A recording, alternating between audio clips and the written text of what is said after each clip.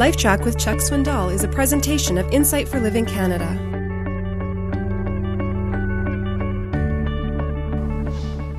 Try to understand where the offender is coming from. Wow, that takes grace. Try to see beyond the offense and look inside the little boy, inside that man, lashing out. Try to see where the offender is coming from, that little girl inside that woman that's lashing back. Try to figure out, why would they be doing that? Why would they swing at me? Sometimes it's because they've been saving stamps. Let me tell you what I mean by that. Something happens in the home, and you don't express your discontent. You just put a stamp in your book. And then 3 days later, something else happens, and instead of saying, hey, you know what, that really is embarrassing, you just put another stamp. And before long, 3, 4, 5 months, maybe a couple of years, you got a whole book. And then you redeem them. Like he says, honey, come on, let's go. Boom! It's all over the room. And he says, what in the world? And you can say to him, I just redeemed my book. If you are a wise person, you will observe when books have been redeemed. There's a cook over at Coco's where I had supper the other night. And the manager was in a foul mood on Thursday. And he was snapping at the cooks. And our house was a zoo that evening. One kid was going one direction, one another, and Cynthia was taking another one. For all I knew, she was planning to go off the cliff that night. So I thought, I'm going to go over to Coco's and eat a hamburger and then come on the board meeting. And all of a sudden, I'll notice a little friction. I watched this dynamic happening, and I thought, I'll watch this.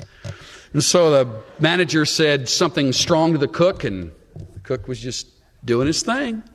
Didn't even get bent out of shape. I got more bent out of shape than the cook did, and I wasn't even involved in it. And the manager said something else to him.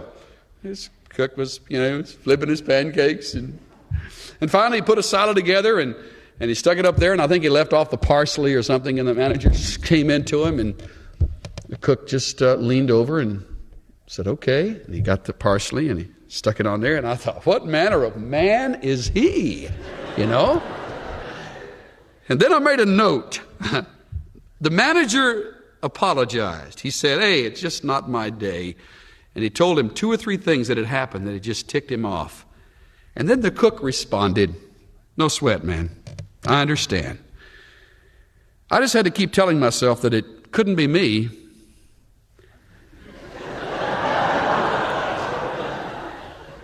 So I've just left you on the back burner, simmering.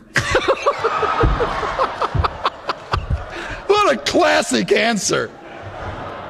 The manager standing there. You know what he did? He looked inside, he saw behind the offense, and he thought, hey, that manager's having a bad day. That's great. You'll save all kinds of offenses if you'll just look beyond the silly little stupid comments that are said, and down deep inside, something's wrong. Redeeming a book, maybe?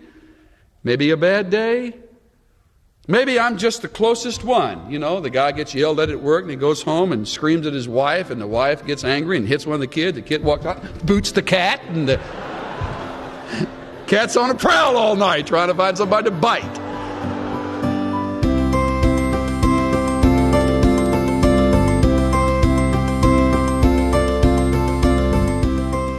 When we've been wronged, it's tough to get past our hurt feelings and try to see things from the other person's perspective.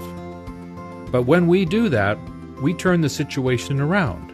It becomes about caring for the person who's offended us and setting aside our sensitivities. That's grace in action. This is Steve Johnson of Insight for Living Canada. Listen to more of Chuck Swindoll's LifeTrac messages at lifetrac.ca.